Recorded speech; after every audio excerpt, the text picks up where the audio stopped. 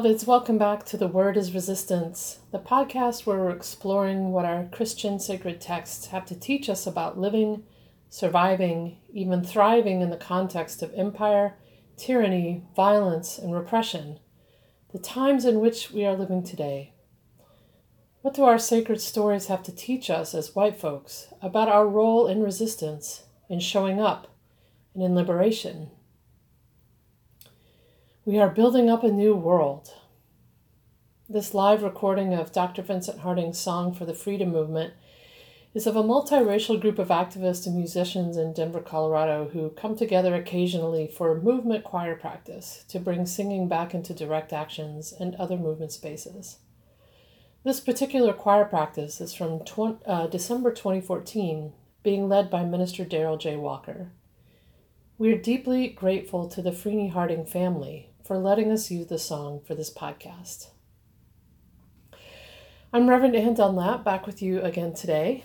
I'm a UCC pastor, just recently moved to the place currently called Buffalo, New York, here in the homelands of the Haudenosaunee peoples. I'm the faith coordinator for Showing Up for Racial Justice, or SURJ, nationally, and this podcast is a project of SURJ Faith and SURJ Action, and is particularly designed for white people talking to other white people about race and white supremacy. We believe white people like us, like me, have a responsibility to commit ourselves to resisting white supremacy, to speaking up and showing up and disrupting white supremacy where we find it, including in our own Christian tradition. We'd love to hear from you, and especially from folks of color, about how we're doing. The word is resistance. It's been a very warm day here in Buffalo, and so our windows are flung open, and you may hear some street revelry in the background today as I'm recording. So let's all take a few breaths together, because I'm just going to jump right into things. This is a week in the lectionary where every single text selection is rich with possibility. There's Elijah fleeing for his life into the wilderness and being tended to by angels, allowed to rest, be nourished, and regain a sense of safety before he's called back out again by the divine. There's one of my favorite psalms, Psalm 42, that starts off so lyrically, "As a deer longs for flowing streams, so my soul longs for you, O God." And then it goes on to wonder, for the rest of the psalm, and into the next, and the one after that, where the hell this God is while we're suffering oppression. There's a fascinating bit of Isaiah in which God speaks, "I said, here I am, to a nation that did not call on my name." Yeah, a lot could be done with that. And we also have that famous bit of Galatians, "There is no longer Jew nor Greek, etc., in which Paul smashes our ideas about binaries. So much good stuff. We could do a month's worth of podcasts just on this week's text alone. But today, I want to focus on the story from Luke. This is most often called the story of the Gerasene demoniac, and it's told first in Mark, then in Matthew, who places it in Gadara instead of Gesara, and then here in Luke 8. Here's Luke's version. Then Jesus and his disciples arrived at the country of the Gerasenes, which is opposite Galilee. As he stepped out on land, a man of the city who had demons met him. For a long time he had worn no clothes, and he did not live in a house, but in the tombs. When he saw Jesus, he fell down before him and shouted at the top of his voice, "What have you to do with me, Jesus, Son of the Most High God? I beg you, do not torment me." For Jesus had commanded the unclean spirit to come out of the man. For many times it had seized him. He was kept under guard and bound with chains and shackles, but he would break the bonds and be driven by the demon into the wilds. Jesus then asked him, "What is your name?" He said, "Legion," for many demons had entered him. They begged him not to order them to go back into the abyss. Now there on the hillside, a large herd of swine was feeding, and the demons begged Jesus to let them enter these. So he gave them permission. Then the demons came out of the man and entered the swine, and the herd rushed down the steep bank into the lake and was drowned. When the swineherds saw what had happened, they ran off and told it in the city and in the country. Then the people came out to see what had happened, and when they came to Jesus, they found the man from whom the demons had gone sitting at the feet of Jesus, clothed and in his right mind. And they were afraid. Those who had seen it told them how the one who had been possessed by demons had been healed. Then all the people of the surrounding country of the Gerasenes asked Jesus to leave them, for they were seized with great fear. So he got into the boat and returned. The man from whom the demons had gone begged that he might be with him. But Jesus sent him away, saying, "Return to your home and declare how much God has done for you." So he went away, proclaiming throughout the city how much Jesus had done for him.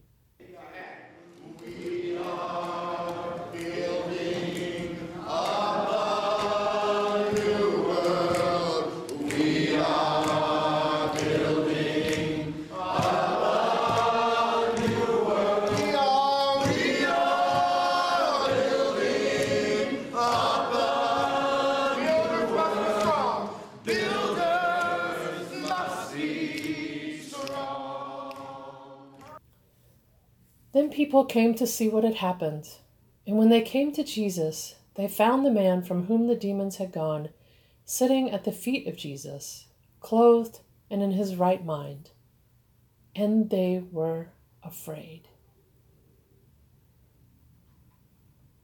This is where I want to end up today, this brief sentence, and they were afraid.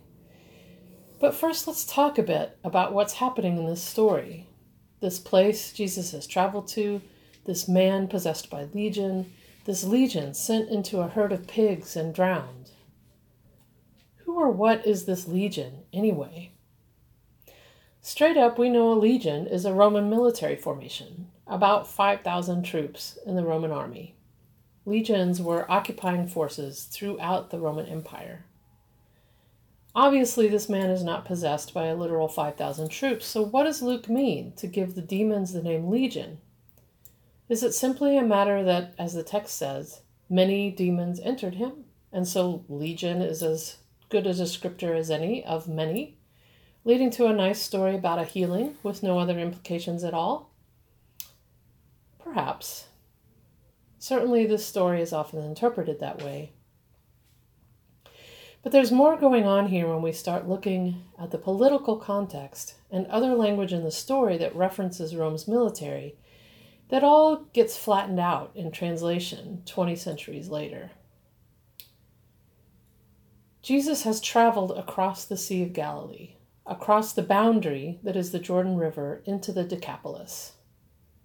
He is no longer in Herod-controlled Judea, no longer in territory comprised mostly of his fellow Jews. The Decapolis was a collection of 10 cities under the Roman province of Syria, a set of Roman outposts along the eastern edge of the empire.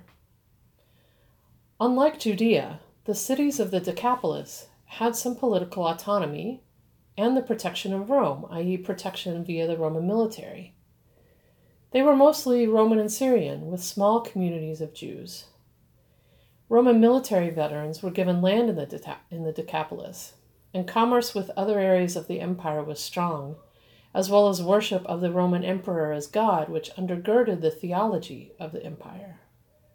Compared to Judea, the Decapolis was more wealthy, more autonomous, and definitely more protected by Rome.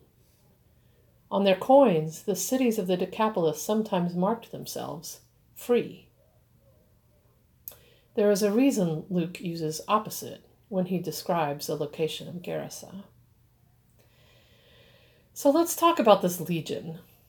Being the eastern edge of the empire, the Roman military was present to control their border. Theologian and biblical scholar Ched Myers points out that at least 4 Roman legions were posted in this area to control the border, and that Roman propaganda demonstrated the violence with which those borders were controlled. The more things change. Of course, Roman legions were well known to Jewish people living under a much different kind of occupation in Judea. As Myers notes, the 10th Legion, called the 10th Fretensis, was a constant presence and responsible for crushing the Jewish revolt of 6 CE, led by the Syrian governor Quirinius, whose name is familiar to us from Luke's nativity story. During Rome's war against Judea from 67 CE to around 72, the 10th Fretensis Legion was present to crush Jewish resistance and participated in the destruction of Jerusalem in 70 CE. The 10th Fretensis took over Jerusalem and stayed in Judea for the next century and a half. One more point about legions. Also during the Roman-Jewish War, Vespasian commanded the Roman legions, including the 10th Fretensis in Judea, and also legions in the Decapolis, where they slaughtered Jews who lived there as well as Jews who had fled east to escape the war, including in Gadara, where Matthew sets his version of this story. I'm guessing many of the non-Jewish inhabitants of the Decapolis were happy to have their safety protected by the Roman legions from such a rebellious threat, to have law and order protected by legion. They were free, after all. So now a word or two about pigs. Probably you know that Jews considered pigs to be a ritually unclean animal, not to be eaten and not to be touched. So, a favorite food of legion troops? Pigs. Also, the Greek word translated in the NRSV as herd, as in a herd of pigs, was in that time slang for legion troops or recruits. And finally, guess the symbol of the 10th Fretensis Legion. Yep, that's right, it was a pig. And their symbol was found in many places, including on what was left of Jerusalem's buildings after the 10th Legions destroyed them and then occupied the city. Imagine what is left of your holy sites, your homes and gathering places, being defaced with the occupier's symbol, which is also something anathema to you. So all of these layers of meaning, along with other military verbs like Jesus giving permission to the pigs and the pigs rushing into the sea, should be telling us this is a very charged story. There is more going on here than simply a man possessed of many demons being healed. If that were all this story is, why would the storytellers, Mark, Matthew, and Luke, use the word legion when they could have just used some form of multi, also Latin for many? Instead, they use a word that had to provoke terror and trauma for the audience as a result of their experiencing this same imperial violence. Let's remember, Jesus lived his life and embodied his ministry during and in the aftermath of the 10th Fretensis Legion's crushing of the Jewish revolt of 6 CE. A generation later, the Gospel of Mark is being written during the Roman-Jewish War. That is, while the 10th Fretensis and other legions are a violent, occupying, and ultimately reconquering force. A generation after that, Luke's Gospel is being written in the aftermath of that destruction. A holy city destroyed and a people scattered or enslaved. I don't think we take seriously enough the utter devastation of Roman occupation and conquest that is happening during Jesus' life, and how that is reflected in the stories his community is trying to pull together to make meaning of his execution by Rome when Rome's demons reign all around them. The name of the demons is Legion, and that matters. Courage, sisters, don't get weary. Courage, brothers, don't get weary. Courage, people, don't get weary. Then people came out to see what had happened.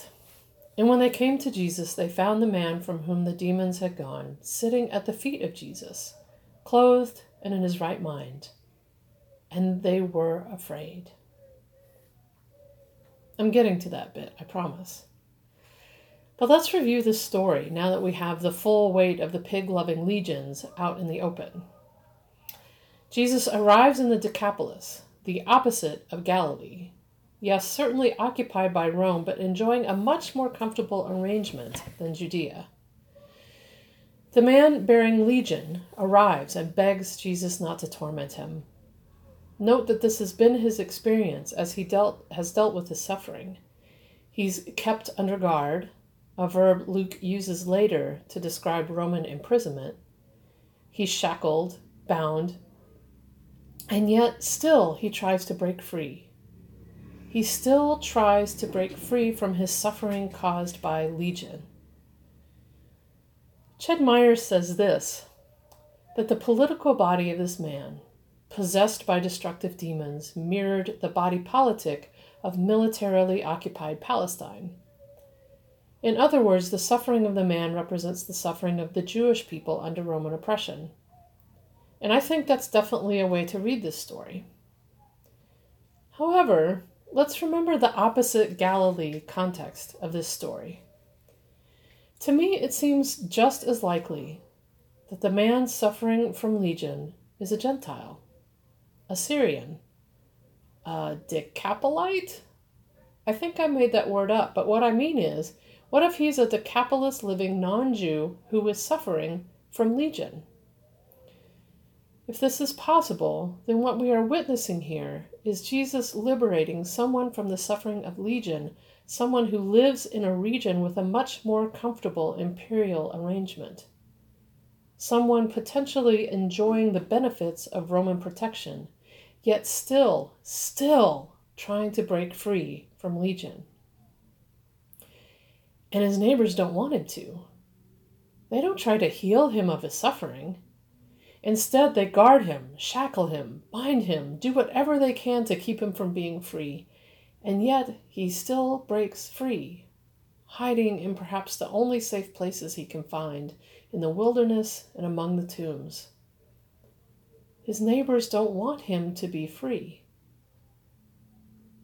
Please don't torment me, he begs Jesus. So Jesus orders legion into the pig recruits, and they charge off as if into battle, only to drown in the sea.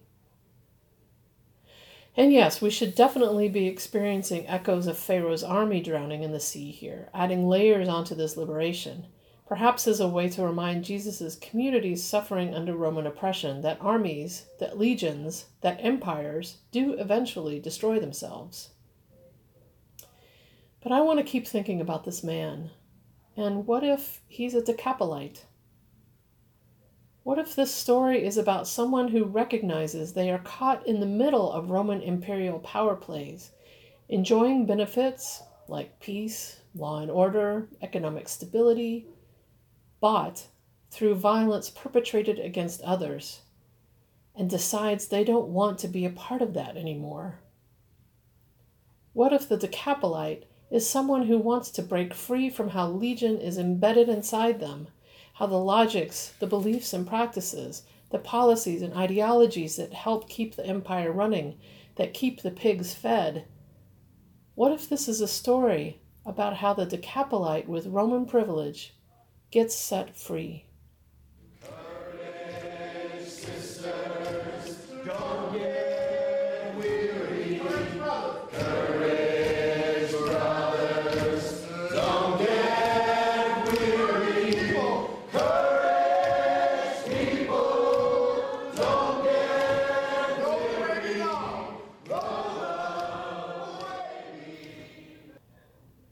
Then people came out to see what had happened. And when they came to Jesus, they found the man from whom legion had gone, sitting at the feet of Jesus, clothed and in his right mind. And they were afraid. And they were afraid. This story should be good news for the other Decapolites, because a key piece here is that being possessed by legion causes suffering, whether you're a Jew or a Decapolite.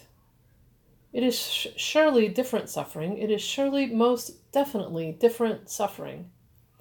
But if we read this story of the man possessed by legion, As someone who has Roman privilege, it's clear the story is telling us there is a cost for that privilege.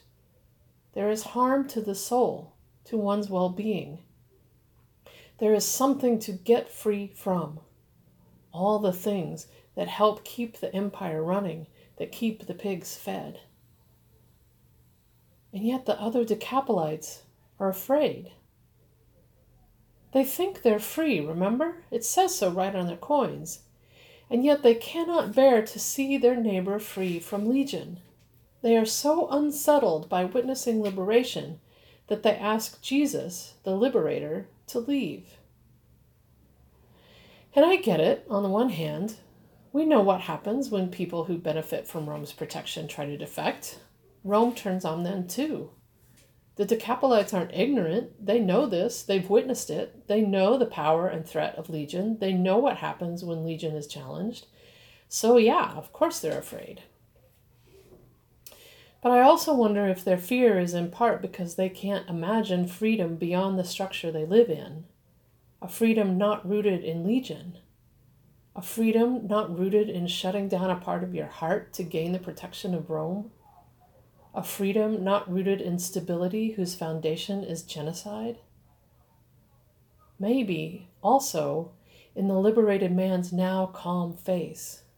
They suddenly recognize the lie they have been sold about the Pax Romana, about the benefits of letting legion burrow inside your soul, and they panic.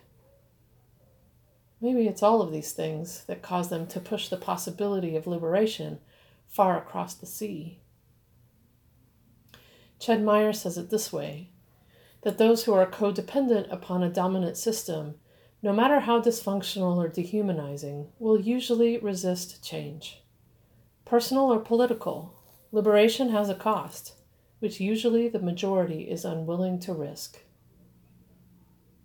And yet, it seems to me that what this story is telling us, among other things, is that there must be risk. That it is not enough for full true liberation, for the full dismantling of Rome's empire, if only those most oppressed are fighting for freedom. What this story is telling us is that those in Rome's comfort zone, those autonomous enough to feel free, also have liberating work to do, because they aren't actually free. This story of the Decapolite man liberated from legion should be good news to every Decapolite possessed by legion, because they all are, you know? That's what it means to be codependent on a system. That's what it means to choose your fear over collective freedom. Some part of legion lives inside you, keeping you from being truly, truly free. This story should be good news. This story should be good news for us. All of us white folk, especially those of us who are middle or upper class, we white folks who find ourselves in the middle of U.S. imperial power plays, enjoying benefits, peace, law and order, some kind of economic stability, bought through violence perpetrated against others. Co-opted and codependent upon a dominant system, autonomous enough to feel free, but who very often panic in the face of actual freedom and demand the liberator leave. Most of our sacred scripture is a constant and sometimes contentious conversation between very oppressed folks talking to each other about how to survive, even possibly thrive, in the face of oppression. Which means most of that conversation is not with or about the folks who are analogous in those times to us white folks in these times. So when a story like this does happen, we would do well to pay attention. This story of the Decapolite getting free from legion is good news for us. It tells us we can get free from the legion that lives inside of us. We can get free from the lies the U.S. empire tells us, those of us in the empire's comfort zone who keep perpetuating the logics, the beliefs and practices, the policies and ideologies that help keep the empire running, that keep the pigs fed. We have something to get free from. For me, Part of it is getting free from capitalism's deathly insistence that my only worth is what I can produce. It's getting free from the erasure of who my ancestors were and how they related to the earth and each other before they became white. It's getting free from the reliance on systems of state violence like policing that try to convince me that peace relies on violence and that communities can't care for and protect themselves. That's some of it for me. We white folk have something to get free from. And let's be real. All of us respond sometimes, or often, or always, like the Decapolites in this story. We choose our fear over collective liberation, our co-opted comfort over true freedom rooted in justice and care and accountability and free from violence and fear. We're asked to imagine a world without policing, and we balk. We're asked to imagine a world without borders, and we balk. We're asked to imagine a world without prisons, and we balk. We're asked to imagine reparations as a start to deep healing towards collective liberation, and we balk. We balk. We are afraid to risk, and we demand the liberator cross back over the sea. But the liberated Decapolite, he's still right here reminding us that there must be risk.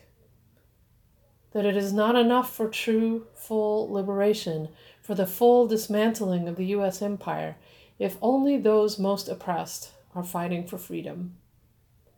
What this story is telling us is that those of us in the U.S. empire's comfort zone, those of us autonomous enough to feel free, also have liberating work to do, because we aren't actually free.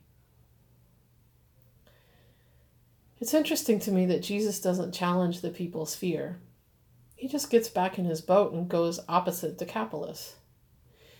But first, before he goes, the liberated man begs to go with him.